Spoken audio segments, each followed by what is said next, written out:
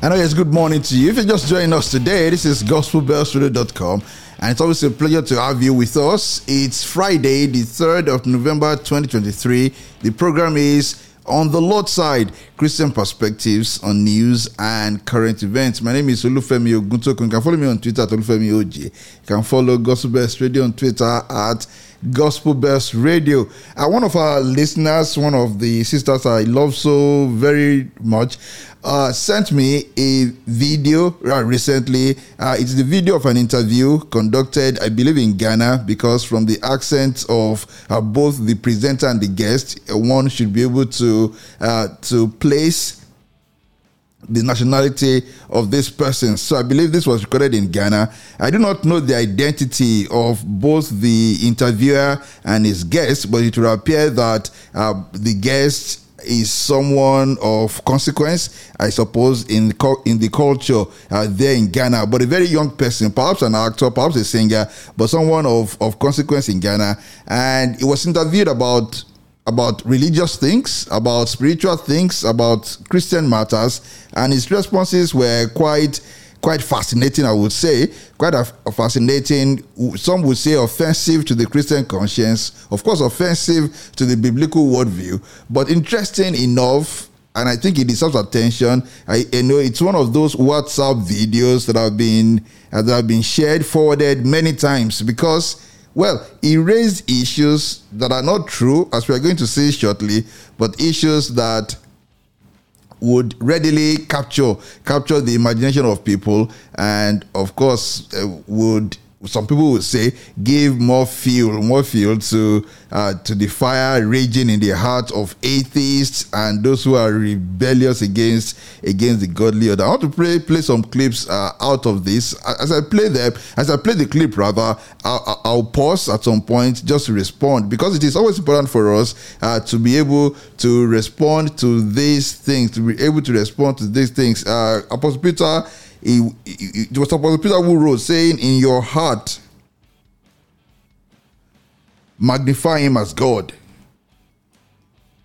but be always prepared to give an answer for the hope that is in you. Apostle Peter wrote that in 1 Peter 3:15, saying, but in your heart sanctify Christ as Lord. Always be prepared to give an answer to everyone who asks you to give the reason for the hope that you have, but do this with gentleness and respect. Always be prepared. That part is always important for us as believers.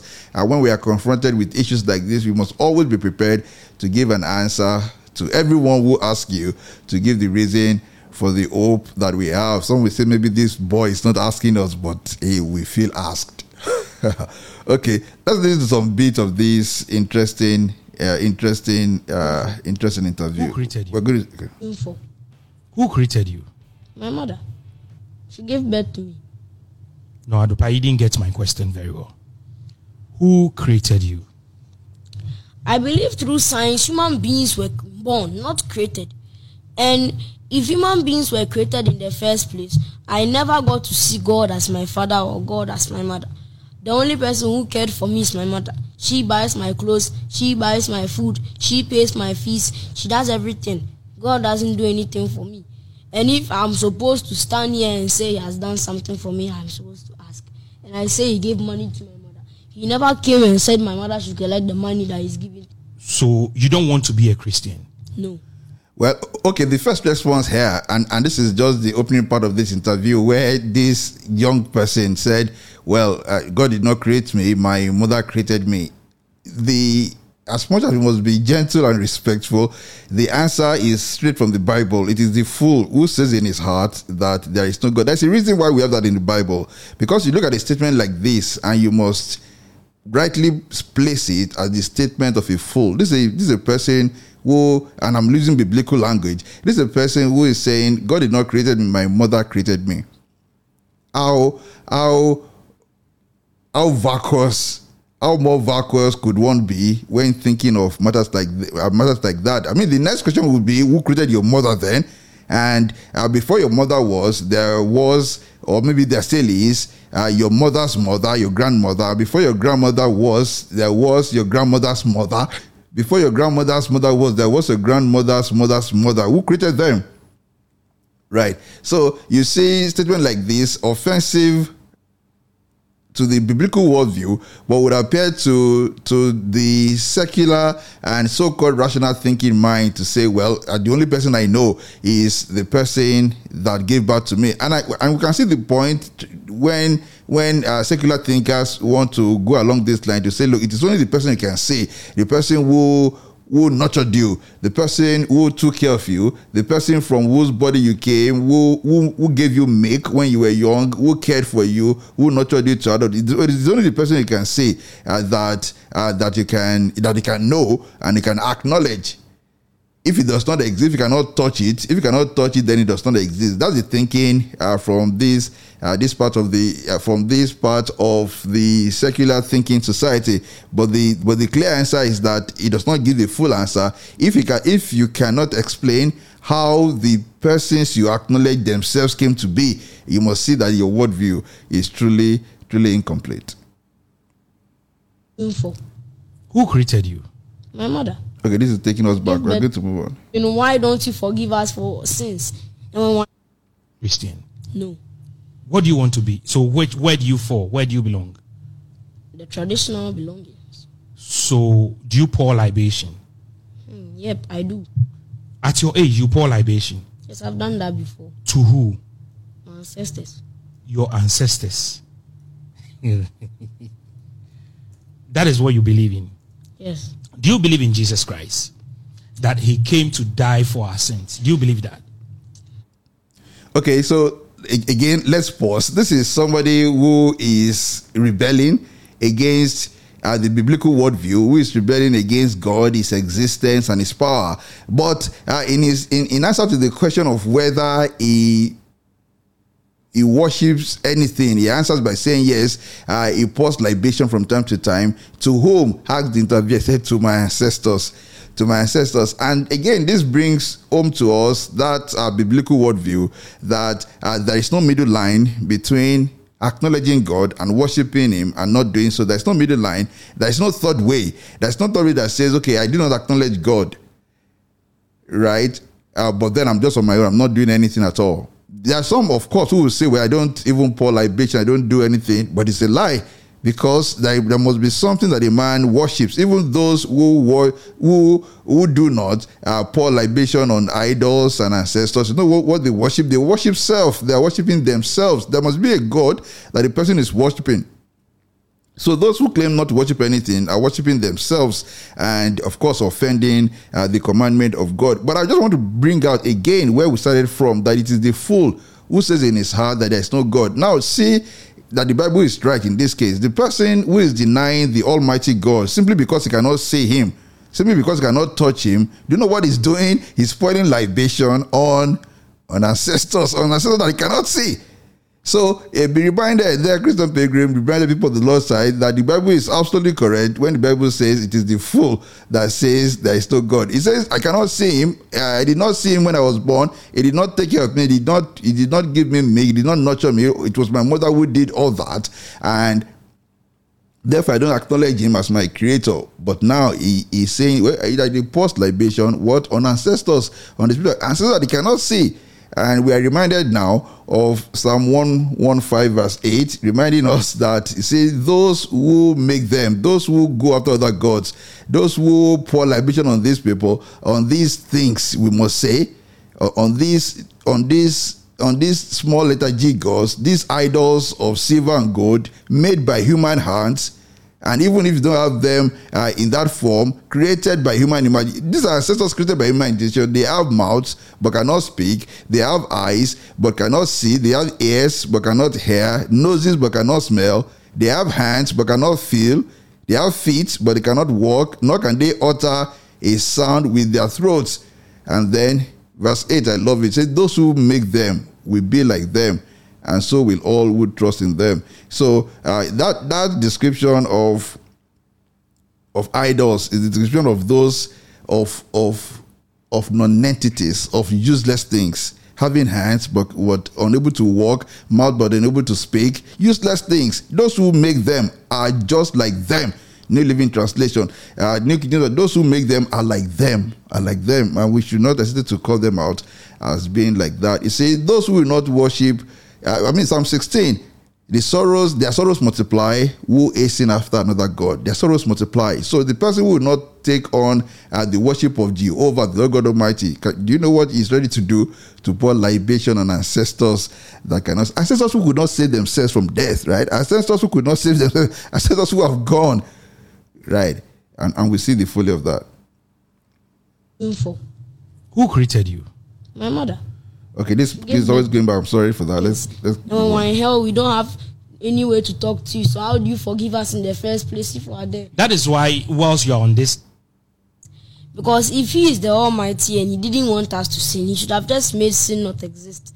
He could have made the word sin not exist. So why did you create sin in the first place if you don't want us to sin? It means you are setting up a trap for human beings to sin. It means you intentionally created hell as a hellhole for people to go in. And that doesn't make sense if you keep on thinking about it a million times. So I don't actually think he's almighty in a way, because if you're almighty, you could have not stopped sin. And now we are sinning, you are trying to forgive us for sinning.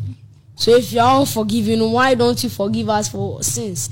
And when we're in hell, we don't have any way to talk to you. So how do you forgive us in the first place if we are there? that is why, whilst you're on this earth, you don't have to commit any. Okay, and here, this young person, I don't actually know it. It may be somebody who just has like a youngish voice, but it's not that young. If you see the video itself, you're not able to place his age. But it's raising a question that has taunted so many people throughout generations. In fact, questions that are tackled in seminaries, tackled in theological schools every time, the problem of sin. And there was time we had to write essays on the problem of sin. The problem of sin. Because what's the problem of sin? When you define it from an academic and intellectual point of view, is the problem of who created sin. How did sin come to be? And is there any creator aside from God? How did sin come to be? Then the question of, well, how do we solve the problem of sin? How do we get out of it? Who created it? How did it come to be? If it was not created by God, who did? And is it not the person who created it who can defeat it? And those questions, they seem fascinating. They seem even consequential. Sometimes they seem like really deep questions that should be engaged, but I would say that they seem that engaging for those who would not accept the biblical worldview. Right? It's a failure of accepting the biblical worldview. It's a question of unbelief. Now, the Bible teaches very clearly what is the genesis of sin. Sin is not a created being. So when you hear people saying who created sin, that is the wrong question in itself. It's not a created being. Sin is not created. Sin at its core is simple disobedience. Sin is disobedience when a person chooses to disobey his maker, to do what the maker has said not to do. That is disobedience, right? So sin is at its core disobedience. And how did it come about? The Bible is clear on how sin came about. Sin came about because man disobeyed God. Because man disobeyed God, you have to accept the Genesis 3 account on the fall of man, and you must accept that man sinned by disobeying God. That is what sin is. Sin is not a created being, so as to say, someone who created it. Now, when you answer that way and say that, it is because man sinned, and that sin continues to attach to all generations of human beings, and then you are saying to yourself, well, couldn't God have made man unable to sin? And that's where, again, when you hear a question like that you are confronted with the folly of those who rebel against God. Now, what God did when he created man was to make man in his own image. He did not create a zombie. What those who are saying, couldn't God have made man not able to disobey him and therefore not able to sin? Those who are saying that, what they are saying essentially is that God should have made man as a zombie, as something to be controlled, as a robot. But you know what God has done? If you read Psalm 8, you see the glory of creation and how God has placed man at the top, the crown of God's creation. He created man in his own image, we read from Genesis. But of man, this is what the psalmist wrote in Psalm. He said, what is man that you are mindful of him? You have made him just a little lower than the angels. You have crowned him with glory and honor. You have made him to have dominion over the works of your hands. You have put all things under his feet, all sheep and oxen, even the beasts of the field, the birds of the air, and the fish of the sea that pass through the paths of the seas. That is how God made man, making him the crown of the creation. So when secular thinkers, when atheists, when rebellious people say, well, couldn't God, who created sin? Sin was not created by God. Sin is not a created being. It's not a created thing. Sin is disobedience at its core. And then when they ask the follow-up question, why couldn't God have made man not able to disobey? You are saying you are wishing that you were created, you are created lower in the creation order than you have been created. You are not thankful. Can you see the depravity of a mind like that? A mind that is not thankful that he has been made in God's image, that is not thankful that he has been put on top of the created order. A man, a being that is not thankful that he has been given such independence to think. And then you see these people at the end of this clip, if we're able to get to the very end, you find this person now celebrating the glory of technology and saying that instead of spending all our time, seeking after God, we should be thinking of developing technology. But if you have been created as robots, if you had been created as robots that cannot think for itself, would you be able to then make all these discoveries in science, in technology, in the arts, the wonderful things that human beings have done in the arts, in music, in literature, in the sciences, in technology? Just think, even in the area of food, the great things that human beings are able to do by the inspiration of the Holy Spirit, we would not be able to do them if we were made like robots. And then the final answer to the problem of sin is that the secular mind, the rebellious mind, refuses to accept what the Bible teaches, that the problem of sin has been solved. This gentleman, I was saying in the clip we just played, that you see, now we have a problem. Somebody is now saying, we have sinned, and that's why did he create sin in the first place? Why do we have to deal with sin in the first place? But hey, the problem of sin has been solved. Has it not been solved? The Bible teaches us, John 3:16, whoever believes in him will not perish, will have eternal life, because the problem of sin has been solved. Romans 5:8, while we were yet sinners, Christ died for us. He died for us. 2 Corinthians 5:21, God made him who had no sin to be sin for us, so that in him we might become the righteousness of God. Ephesians 1:7, in him we have redemption through his blood, the forgiveness of sins in accordance with the riches of God's grace. Colossians 2 from verse 13, yes, when you were dead in your sins and in the uncircumcision of your flesh, God made you alive with Christ. He forgave us all our sins, having cancelled the charge of our legal indebtedness. And of course, 1 Peter 3:18 as well. For Christ also suffered once for sins, the righteous for the unrighteous, to bring you to God. He was put to death in the body, but made alive in the spirit. And of course, remember Jude 24, it says, him who is able to present us faultless before God's throne of grace. So when you hear arguments like that again, do not forget to remind such people that one, sin is not a created being. Sin is disobedience by man, recorded in Genesis 3. And God made man to have will so that man would be something of consequence to the glory of God. To the glory of God. How would a person wish to have been made as a wood, as a robot, as a stick, rather than as man that can think? And of course, finally, when people say, you say, sin is always afflicting us, and that's our problem. It has been solved. It has been solved. It's only for you to accept the solution for sin. I mean, let's take one more thing from this video before moving on to other stories. Info. Who created you?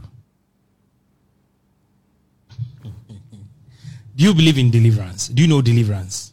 Giving birth. No, deliverance. Somebody being prayed for and the person comes under the unction of the Holy Spirit, and the person falls down. Do you believe in that? No, I think it's fake. You don't believe that one day a pastor will pray for you and you fall? Oh no, it won't even work. If it works, it's not going to be the pastor's work. It will be the energies that are in that room. People are poor and they are praying 24/7, but they are not getting anything. It's not God. Find a job and stop bragging about God. Now God is, even if he's there, he's at his place doing something. It's looking for food. Oh no! If he cares so much, he'll make you successful. People never pray to God and they just got money out of a containment hole. People got money for working. I've never in my life heard that this man sat down and just kept on praying for 5 years, and at the end of the day, he got money. But you can hear that this guy worked hard and he got money. There are people who pray and they have a job, but it's still not going on. So you don't believe in prayers? I believe prayers work, but not to him. Because he himself, when we say a prayer to him, he doesn't use it. The prayer never comes to life. It's only when you yourself, you are doing it. If they say if you pass the exam, you get this, and you keep on praying, you are praying. And you don't learn. You won't get it. But if you don't even pray, you learn it. Okay, so you had that closing part of that clip where this gentleman was saying that, well, what's the point of prayer when there's no proof that prayer is ever answered? And of course, that's something to laugh at when you hear people say there's no proof that prayers are heard. I do hope that you do not need any convincing. I do hope that the audience to this program that you do not need any convincing that prayers work. You see, and what you find is that those who argue against biblical injunctions and precepts are people who do not believe at all. In another part of this clip, and if you request for it, I'll send it to you. This gentleman said in that interview that, well, he has never read the Bible. I think he was lying there, but he did say to the interviewer that, he has never read the Bible. So you must be fascinated, really, that somebody who has never read the Bible is so convinced in his mind that the Bible is not true, right? That the Bible is not true, because that offends against the very first rule in intellectual pursuit. Intellectual pursuit requires you to engage with any material, with any worldview before you are able to either condemn or recommend or critique it. But they say, I've never read it. And you see, the point is, for those who the unique thing about the Bible, the unique thing about the Christian worldview, the unique thing about God is that you will never understand the Bible, you will never understand God until you believe him.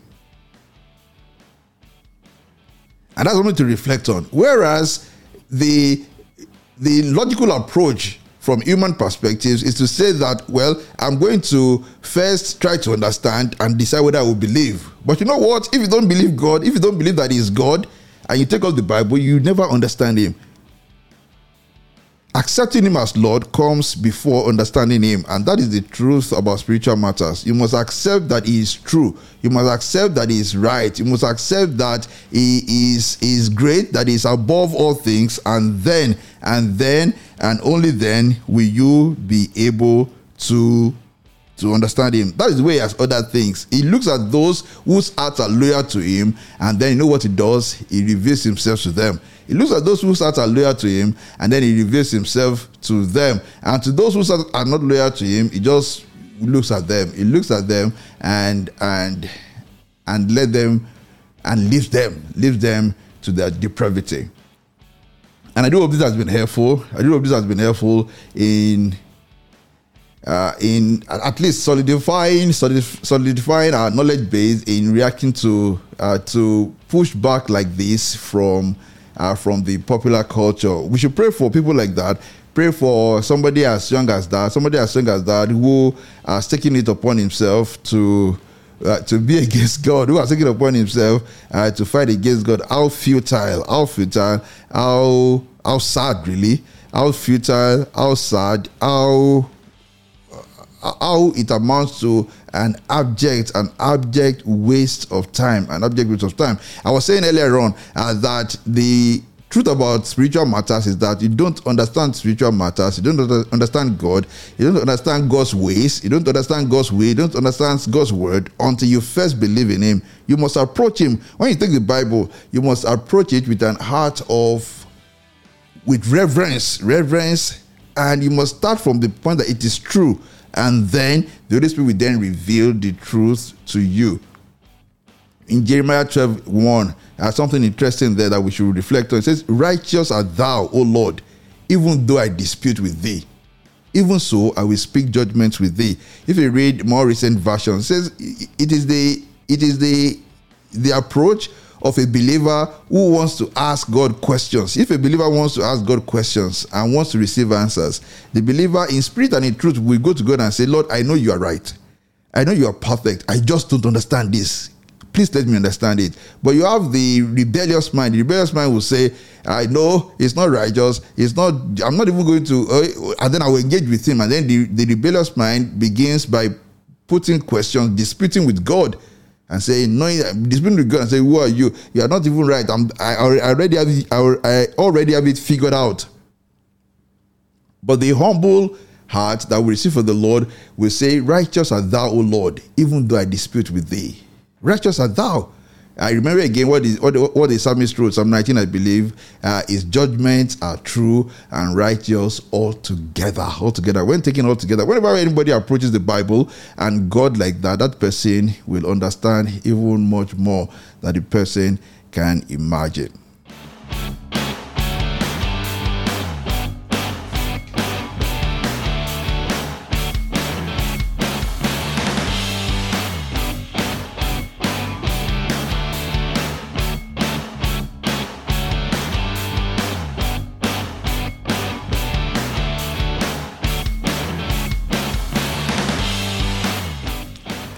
Okay, and next on the Lord's side, I want to get to some other stories. This story from the culture, this story of a Nigerian mother who shared her daughter's reaction to getting picked up from school with keke napep. I'm reading this from one of the popular blogs in Nigeria. A Nigerian mother, according to this report, shared, okay, let me take it. It says a Nigerian mother has shared her daughter's reaction to getting picked up from school with a tricycle, popularly called keke napep. Just for as context for those who may not be Nigerians or who may not understand what this keke napep refers to. It is a tricycle that is popular in places like Mumbai in India. If you watch movies from India, you see, because they have such a large population, you will see those tricycles. And of course, those tricycles cannot in any way be said to be decent. That's not where you want to be found. I mean, you would want naturally to aspire to something better. I'm not saying that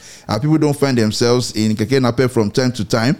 Yes, but the reality is that in the social order of things, you would rather want to have a car than always traveling or commuting in keke napep. Just the same way that you would not want to always walk, but maybe to be driven. Even the person who drives a car would prefer to be driven, and on and on like that. The person who has maybe a 1999 model or say a 1983 model of a car would prefer, all other things being equal, to have, say, a 2023 model of car, as I would prefer.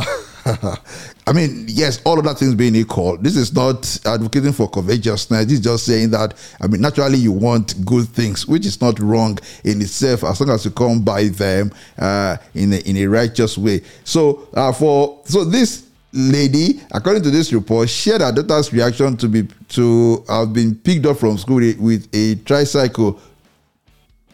According to this report, it says in the video shared online, the girls were heard saying they were embarrassed and were past the level of getting picked with keke napep. One of them said their mother shouldn't have driven into the school with keke napep. And I'm trying to picture a scene like this where, and you must know how children think nowadays, where among themselves, because they are human beings, from an early age, they've caught up this horrible habit of each person trying to show that his or our own parents are richer than the parents of the other children. And we must discourage our children from engaging in things like this. But I can imagine the scene when maybe somebody who has put herself forward as coming from a rich and very comfortable home now as his or her mother coming into the school to pick him or to pick her up in keke napep. Keke napep would be what the person who is not eye anywhere on the social ladder would be on. So this woman shared the video saying her daughters were embarrassed, and it reminded me of something from my secondary school days. I remember in secondary school, then in the boarding house, that there was this senior we had, just a year my senior, who had put himself forward as coming from a very rich home, from a privileged background. But on this particular day, a man came to visit him. The man did not drive into the school. Even in those days when we were in secondary school, people would stay outside on visiting days to see the kind of car that Mr. A's, that Senior A's father drives, the kind of car that Femi's father drives, and all that. Well, but the man came into the school, did not even drive, must have commuted by public transport all the way from Lagos to Oyo, to Elizabeth Baptist High School in Oyo, and then he got there. And you know what this senior did? He denied him. He said, "No, that's not my dad." He said, "That's not my dad." And of course, he met with the man, but said to people around, "Oh, my dad sent his driver." That's what he said to us, that his dad sent his driver, until somebody puncture that line. Later on, much later, that somebody visited their house, and so that it was the same man who visited him, and the person came back to school to tell us he was really embarrassed because people really embarrassed him. He denied his dad. He said his dad was a driver, was their family driver, because he did not come. He did not come in a Rolls Royce. He did not come in a Mercedes Benz. He did not come even in any car at all. The man walked by foot. Commuted by public transport, and then walked by foot into the school. And it should remind us, those of us who are on the Lord's side, we think from Christian perspectives, how, you see, our Lord himself did not come to us, on chariots, on horseback. He did not come to us being the son of a king or an emperor. He came to us where in a manger, as lowly as could be, And that is why up to today, there is always still that shame attached to those who worship Jesus Christ, those who proclaim him as Lord. Isaiah 53 from verse 2, he grew up before him like a tender shoot, and like a root out of dry ground. He had no beauty or majesty to attract us to him. Nothing in his appearance that we should desire him. That's how our Lord came to us. And even on the cross, you look at the picture on the cross, beaten, hung on the tree like a mere criminal, hung on the tree like a mere criminal. And even today, you remember when Paul posed that question, asking the question, well, let us see, where are the wise among you? Where are the rich? Where are the highly placed? It is not saying that we don't have rich people in our congregation. It's not saying we don't have wise and rich people in the Christian, in the fold of Christ. It is saying that when look at the population, the people who are the mega rich of this world, are they in Christ? The people who are, or rather the people who are regarded as mega rich, people who are regarded as wise in this age, are they not the people who scoff at Christ? Because you see, it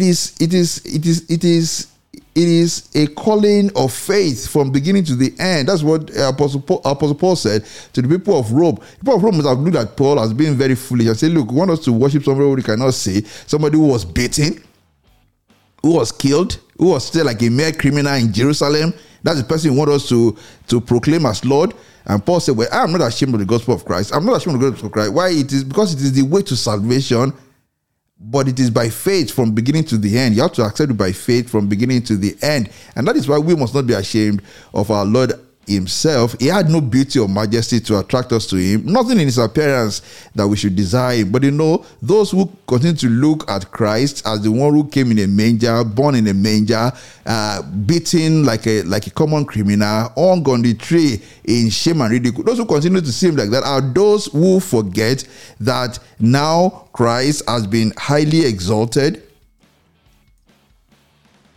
He has been highly exalted, and at his name now, you know what happens? Every knee must bow. God has highly exalted him. He has given him a name which is above every name, that at the name of Jesus, every knee should bow. Those who continue to look at Christ and become ashamed of him because he was hung like a criminal should never forget the vision of Isaiah in Isaiah 6, and to see the glory and the majesty of our Lord. They should go and read the book of Revelation and see the one who sits on the throne.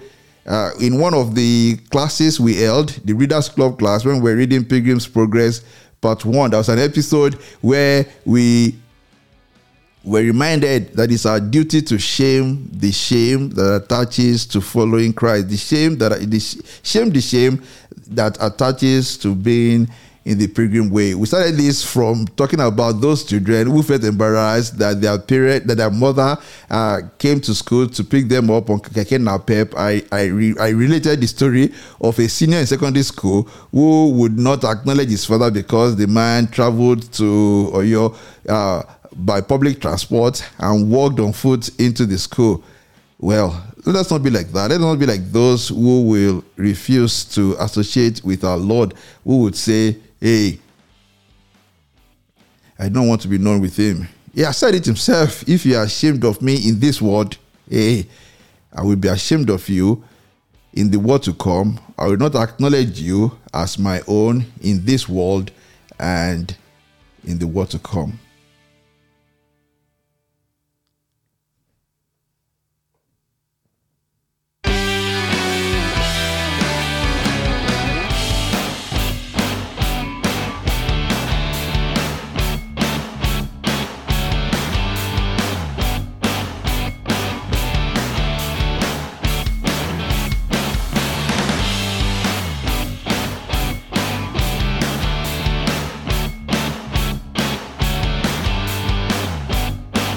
Okay, and next we want to go to this story. This is the story of a Nigerian lady who, according to this report, confronted another woman after spotting her sleeping on the road with her children 3 weeks after she rented a house for them.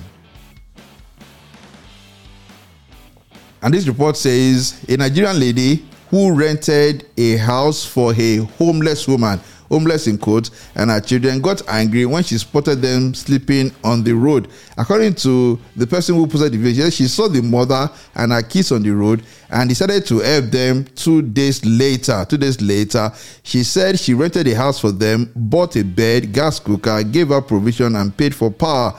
However, barely 3 weeks later, she spotted the same woman and her children sleeping on the floor. She said when the woman saw her, she quickly told her kids to get up. When she asked the woman why they were sleeping outside, she claimed they were on their way home. And there could be many things responsible for this. Some have said that it is possible that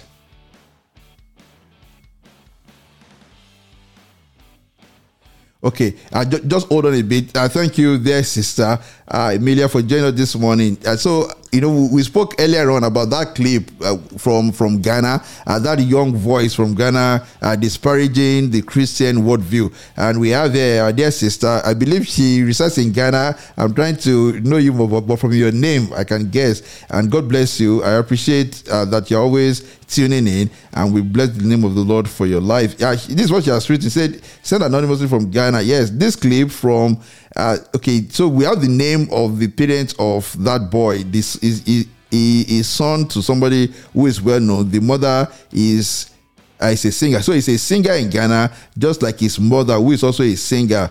We can search for our profile on the internet. Some of us have been praying for our deliverance, and that's so true. We should pray really for the deliverance of this person. So we see that that voice belonged to somebody who is the son of a singer, he himself a singer, and I'm grateful that Christians in Ghana are already praying for the deliverance of that boy and the mom, and we all should be doing that as well. Thank you very much. So, I go back to this story of the woman who claimed that she rented a house for a homeless woman, only to find that the homeless woman has gone back to sleeping on the floor. Some would say that this is because that's a means of livelihood, that she only got accommodation for her, but did not give her a means of livelihood, that she had to go back to that. But that's no excuse, really. But it only reminds me of those who, after they have been saved, after they have been delivered, they go back to their vomit. It reminds me of that. And again, it reminds me of this passage from Ecclesiastes, where there is a description, or where the preacher said, I've seen okay, let me take it from another verse. I've seen servants upon horses and princes walking as servants upon the earth. You see, people who have been bought by the blood of Jesus, who have been redeemed by the blood of Christ, sometimes you find them going back to dwell in sin, to worship other gods, and that is akin to stepping away from one's privileged position and going back to what one has been delivered from. Proverbs 26:11, as a dog returns to its vomit, so fools repeat their folly. As a dog returns to its vomit, so fools repeat their folly. And that should not be us. That should not be mentioned among us who are on the Lord's side. We are the people who have been saved. We should remain saved. We should remain in a privileged position. We should be princes riding on horseback, because in our position, we have been seated, with Christ, where in the heavenly places. In the heavenly places.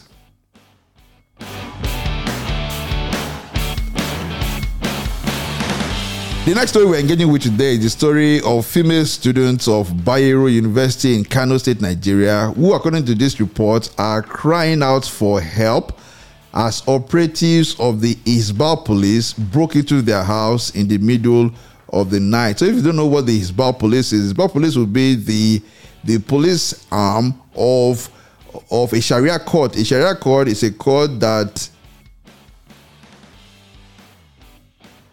makes decision and enforces Islamic law basically. So now there is a report that, according to this, it says a video of female students of Bayero University Kano crying out for help as operatives of Isbal police broke into their house in the middle of the night has been shared online. While it's unclear why the Isbal operatives broke into the apartment, the ladies were heard calling out for help and for the real police. Now, of course, we still have some context missing in this view, but what is clear is that nobody is in doubt as to what the Isbal police does. The Isbal police tries to enforce the Sharia code of moral law. Now, let's bring to mind the case of that young girl in Iran that led to massive protests, I think earlier this year or late last year, massive protests in Iran when the Islamic police accosted that young lady and accused her of not dressing properly, and then detained her. Now the lady is in coma because it was alleged that she was beaten and she was treated shabbily and manhandled, so much so that she collapsed. She suffered some head injuries. Now she's still in coma and the matter is still there in Iran. The protests have died down because the family of the lady has now come out to say that no, she was not treated awfully, that she was not beaten, she was not tortured. Many people believe that those family members have been coerced or threatened to take that position. Just to border the point that wherever you have Islam reigning, you have the Hizbah and you have the police force. That is something we must always contrast with the Christian worldview. Is it acceptable in the Christian worldview for immorality to go on and for nobody to talk about it? No, we are called to admonish. Number one, we are called to not associate with any deeds of darkness. We are called to come out of any practice of idolatry or sexual immorality or anything that does not glorify God. We are called to admonish those who engage in it. We are called to correct them. We are called to rebuke them in love and gentleness, but we are not called to enforce. And you find that is something that stands us in stark contrast with the people who adhere to the Islamic faith. We are not called to enforce God's laws in this world. We are called to obey God's laws. We are called to come out of those who don't obey God's laws. We are called to admonish the world to obey God's laws. We are called to correct those among us who are refusing to obey God's laws or to glorify Him, but we are not called to enforce God's laws. We are not called to enforce them. Some say, what about some rules we have in churches to make? Yes, there are rules. Those rules are meant to guide. They are meant to admonish. They are meant to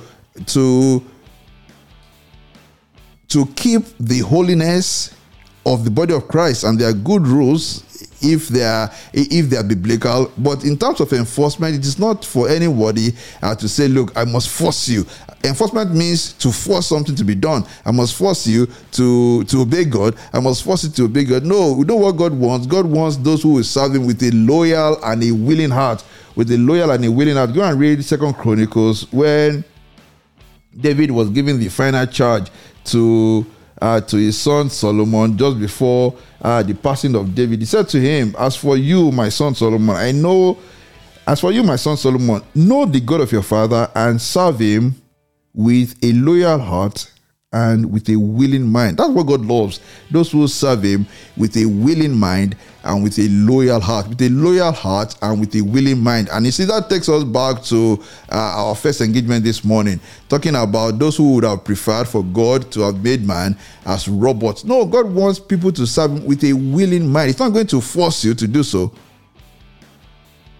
but he wants you to serve with a loyal heart and with a willing mind. And that is why the Christian person, instead of thinking of establishing an Isbal police or a police force that will enforce the laws of God, would pray that the Lord will fulfill in the life of the sinner the promise made in Ezekiel, made in Jeremiah, made in Hebrews, the promise to take out the heart of stone and in its place to put the heart of flesh, to write. That person will pray the Lord God of heaven to write on the heart of the sinner his laws, because when the laws are already written in your heart, you see, you cannot deviate from it. You become the captive of the will of God.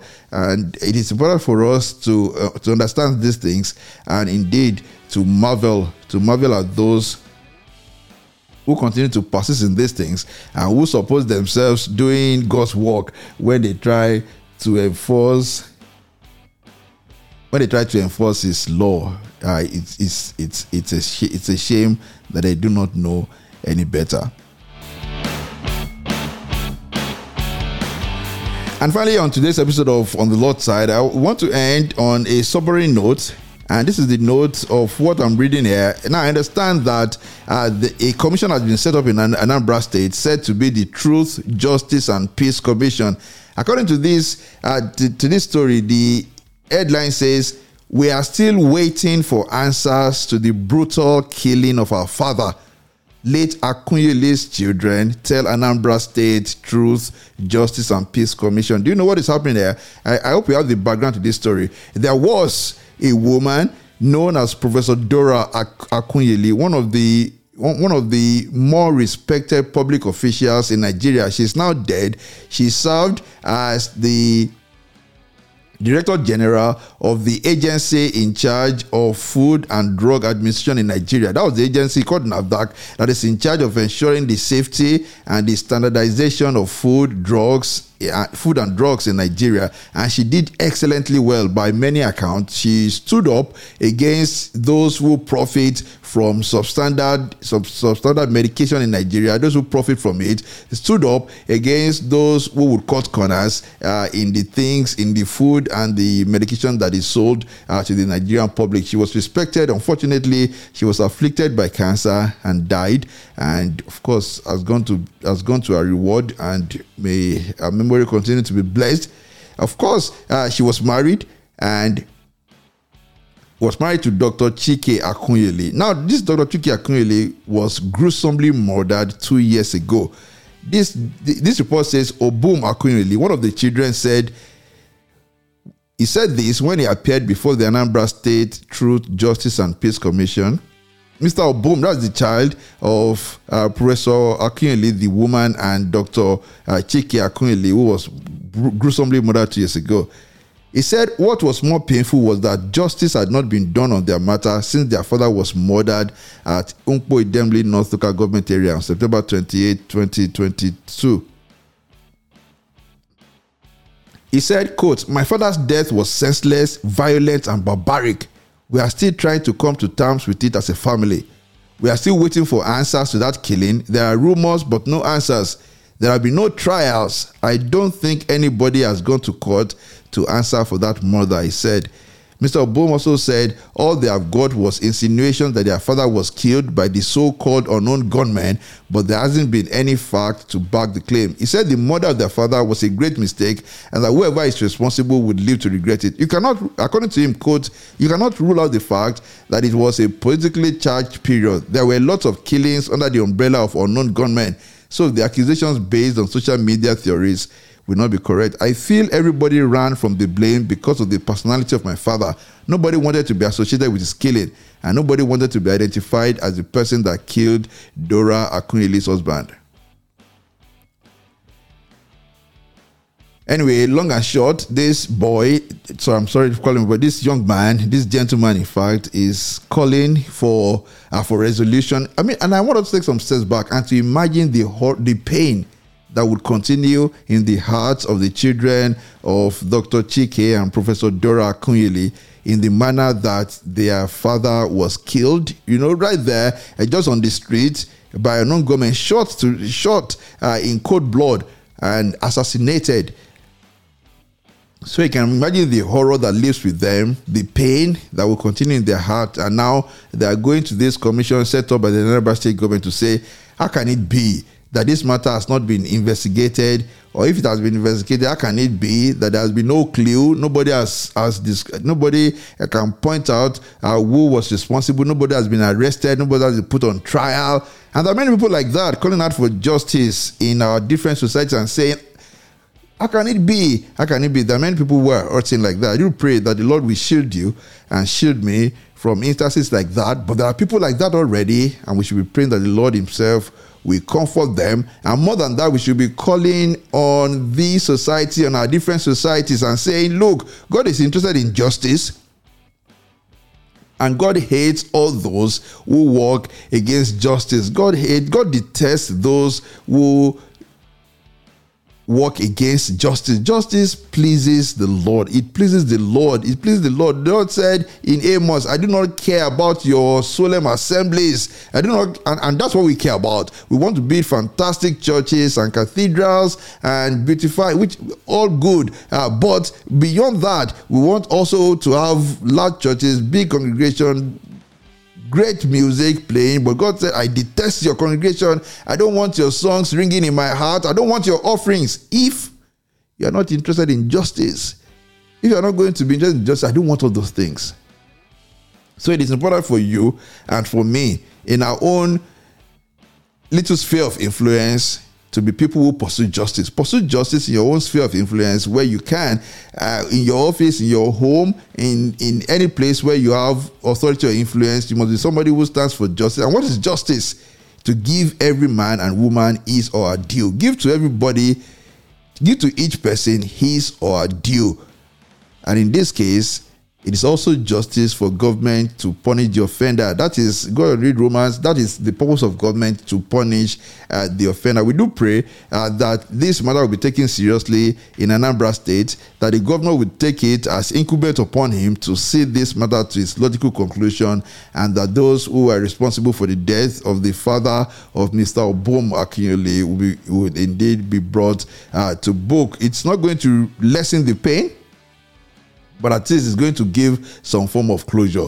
And then again, to that person or those persons who carried out this dastardly act, they will be among those who say to themselves, oh, let the darkness fall on us so that nobody will see. They will be praying, let the darkness fall on us so that nobody will see. But they should be reminded of what the psalmist wrote in Psalm 139, that even the darkness will be as light about, because the darkness and the light are alike to God. The darkness and the light, they are alike to the Lord God Almighty. He sees through the darkness. In Daniel 2, Daniel said, look, he reveals deep and secret things. He knows what is in the darkness, and light dwells with him. He knows what is in the darkness. Let nobody think that he or she would escape God's judgment. Thank you very much for staying with us this morning on Gospel Bells Radio for On the Lord's Side, Christian Perspectives on News and Current Events. I hope to be with you again next week. God bless you. Whatever you do, please remain firmly on the Lord's side. You are listening to GospelBellsRadio.com, the Christian internet radio with a mission to engage the culture with the mind of Christ. Keep listening and invite others too. God bless you.